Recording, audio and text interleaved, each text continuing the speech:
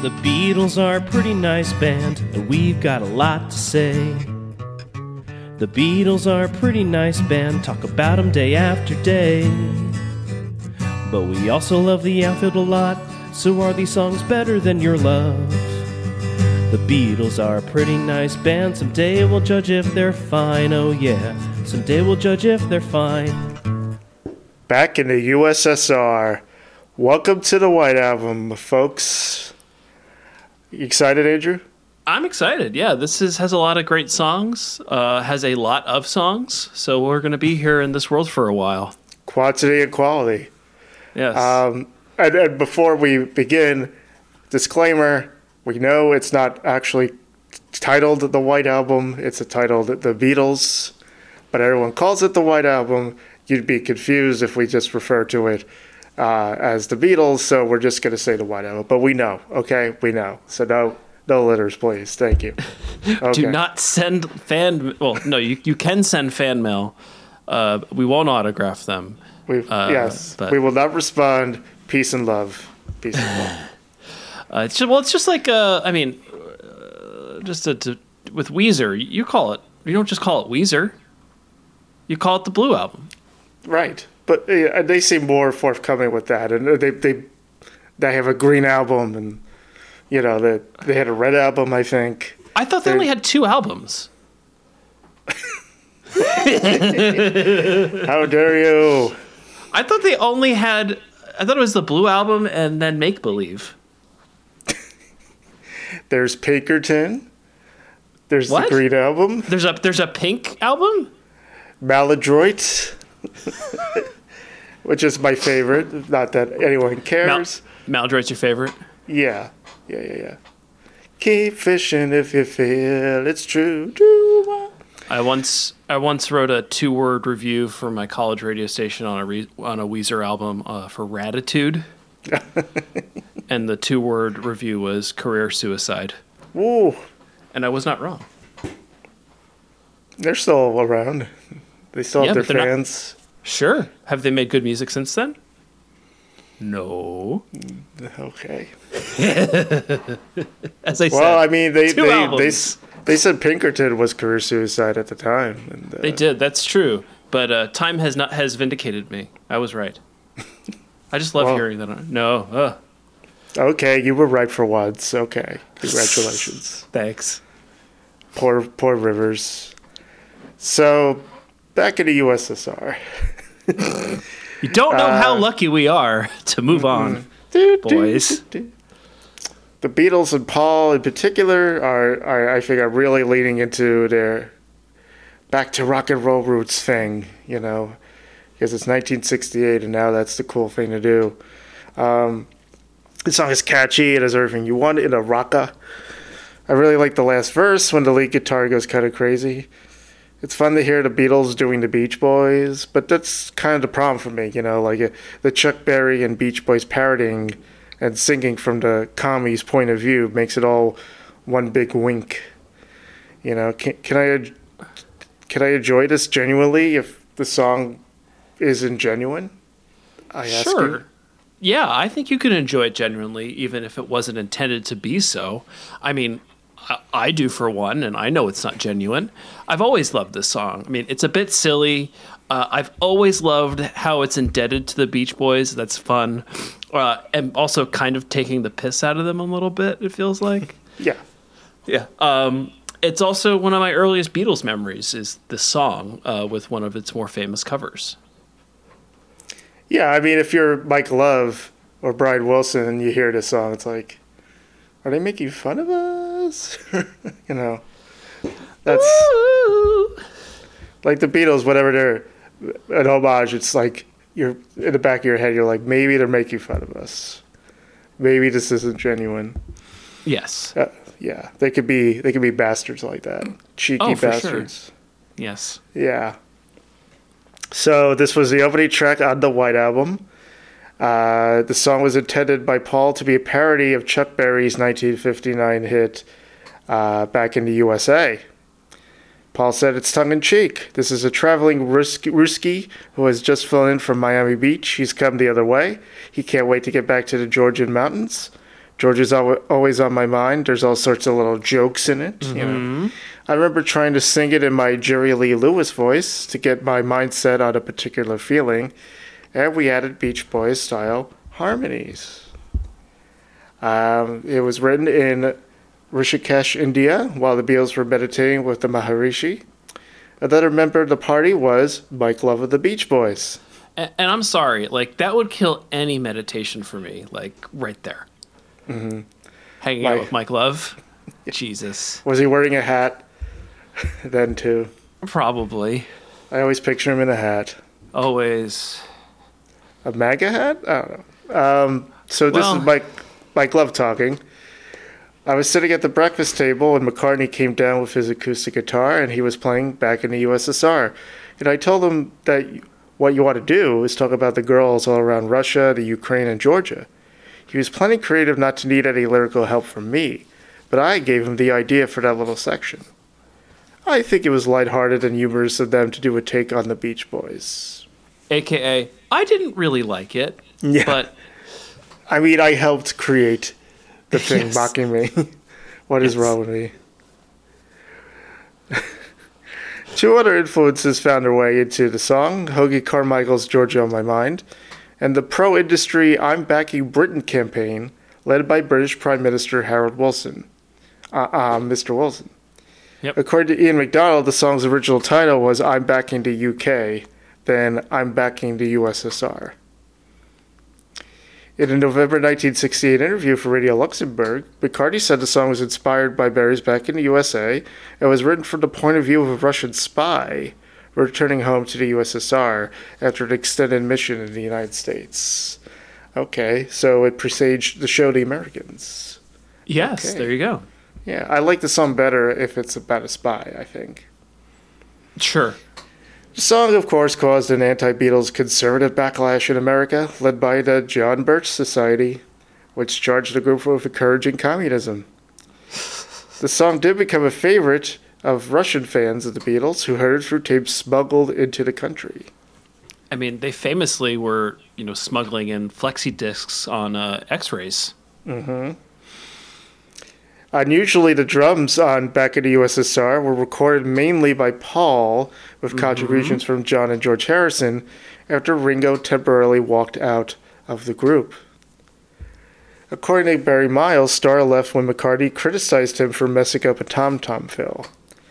With the atmosphere of the studio already often tense, the altercation was enough for the normally amenable Starr to reach his limit. He left London and spent a fortnight on Peter Sellers' yacht in the Mediterranean. Ringo said, I left because I felt two things. I felt I wasn't playing great, and I also felt that the other three were really happy and I was an outsider. Well, Ringo, they weren't happy. No. I went to see John, who had been living in my apartment in Montague Square with Yoko since he moved out of Kenwood. I said, I'm leaving the group because I'm not playing well and I feel unloved and out of it, and you three are really close. And John said, I thought it was you three. So then I went over to Paul's and knocked on his door. I said the same thing. I'm leaving the band. I feel you three guys are really close and I'm out of it. And Paul said, I thought it was you three. I didn't even bother going to George then. I said, I'm going on holiday.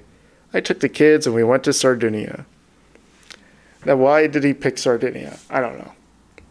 That's not the first place I think of when I'm trying to run away from my troubles. But maybe that's just where the yacht was. Maybe that's where you go where Peter Sellers' yacht is. That's true. Or he was looking for an octopus's garden, perhaps. Spoiler. The recording of the song was completed in just 2 days. On the first takes, McCartney played guitar and Harrison was on the snare drum. On later takes, McCartney switched to piano and Lennon strummed chords on a bass guitar. They taped 5 tracks, the last of which was the best. The next day they added 2 more drum, bass, and lead guitar tracks, a piano part, lead vocals from Paul, and backing vocals from John and George. All 3 Beatles contributed hand claps. All 3 Beatles. Because there's 3 of them. Only 3 now, yes. Yep, the big 3, the Fab 3. Back in the USSR was mixed in mono on the same day, during which they added the sound of a Viscount aeroplane taking off and landing. The stereo mix was made on October 13th, 1968.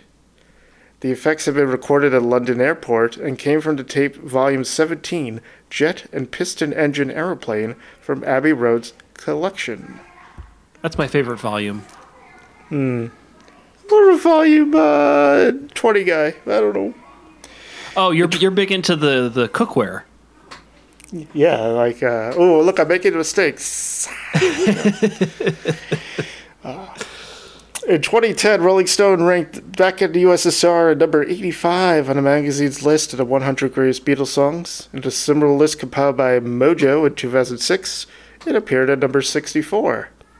In his commentary for the magazine, Billy Bragg said that 1968 was when our love affair with all things American began to turn sour, with the year marked by reports of U.S. atrocities in Vietnam, the assassinations of Martin Luther King and Robert Kennedy, the gesture of African-American athletes introducing black power politics at the Mexico Olympic Games, and Richard Nixon's victory in the U.S. presidential race. Bragg added, by opening the White Album with this wonderful inversion of Chuck Berry's Back in the USA, the Beatles made clear whose side they were on. Subversive or just mischievous? You decide. That's a good point by Mr. Billy Bragg. Yeah, absolutely. Ian MacDonald, though, described the song as a rather tactless jest, given that the Soviet army had recently invaded what was then called Czechoslovakia and thwarted that country's attempt to introduce democratic reforms. Some members of the New Left also criticized the Beatles for this gesture. During the 1960s, the Beatles were officially derided in the Soviet Union as the belch of Western culture. David Nobel, a long-standing critic of the Beatles' influence on Western youth, said that the lyrics have left even the Reds speechless. In the 1980s, McCartney was refused permission to perform in the USSR. McCartney said that probably my single most important reason for going to Russia would be the play Back in the USSR. According to the Moscow Times, when McCartney finally got to play the song on his Back in the World tour at Moscow's Red Square in May 2003, the crowd went wild. When asked about the song before the concert, McCartney said he had known little about the Soviet Union when he wrote it, and added, "It was a mystical land then. It's nice to see the reality. I always suspected that people had big hearts. Now I know that's true." In his autobiography, Good Vibrations, Mike Love writes, "Back in the USSR was a hell of a song, and it's lasted longer than the country." Zing. Poor Marky Wahlberg, he can't call his biography Good Vibrations. You know. I don't know if I get confused. that joke. Marky Mark and the Funky Bunch, they had the song Good Vibrations, right? Oh, I didn't know that. Oh. You didn't know something about music? Yes. Right. I taught you something today. I learned things every episode. Great. I hope our audience is the same. Yeah. In 1987, Billy Joel covered the song on his Live in the Soviet Union album, Concert. Kontsert. Yes. Very clever. Also released as a single, his version reached number 33 in Australia, number 44 in New Zealand. McCartney said in 1997 that Billy Joel's adoption of the song for his Russian concert tours had contributed to the jokey song standing as a bit of an anthem now. When I was referring to the cover, it was this because I grew up in a big Billy Joel household, and we had this album, and we had taped the documentary of this off of HBO or something, and I remember watching it as a young kid. They used to show it or still show it on MSG. Oh, really? Yes. Because he's the concert franchise of the Garden. Yeah, and they have nothing to put on, during the summer. No Knicks or Rangers. Yeah, it's either horse racing or I guess Billy Joel. Honestly, they should just live broadcast every Billy Joel concert at the Garden at this point. Might as well. It would probably still sell out. It would still sell out, and you'd actually get something there. I don't know. Get on it, MSG. Seriously. Come on, Dolan. Do something right for once. Okay, fine. You can have the straight shot open, and we'll air that too. Welcome back, Mr. Oakley. On the 4th of July, 1984, the Beach Boys played back in the USSR, with Ringo Starr joining them as a special guest during their 4th of July concerts in Washington, D.C. and Miami. In Love's recollection, the irony of an Englishman being part of the celebrations for America's independence from Britain was not lost on Ringo. Starr told a reporter, "Happy birthday, America. Sorry we lost." That reminds me of, I saw Herman's Hermits play at my town's 4th of July fireworks, and which was great. But they had a huge Union Jack that said Peter Noon's Herman's Hermits as the backdrop, which I thought was really funny, and my appreciation for them grew. He sounds like this. He has a show on Sirius XM's 60s channel called Something Good. Of course. Yes, and I realized his last name is spelled Noone, but it's pronounced Noon. Yes. Oh, you thought it was Peter No One? Well, yeah. Peter never habits. That's something. Do you think Mrs. Brown's daughter is now Mrs. No One? No one man, no one woman.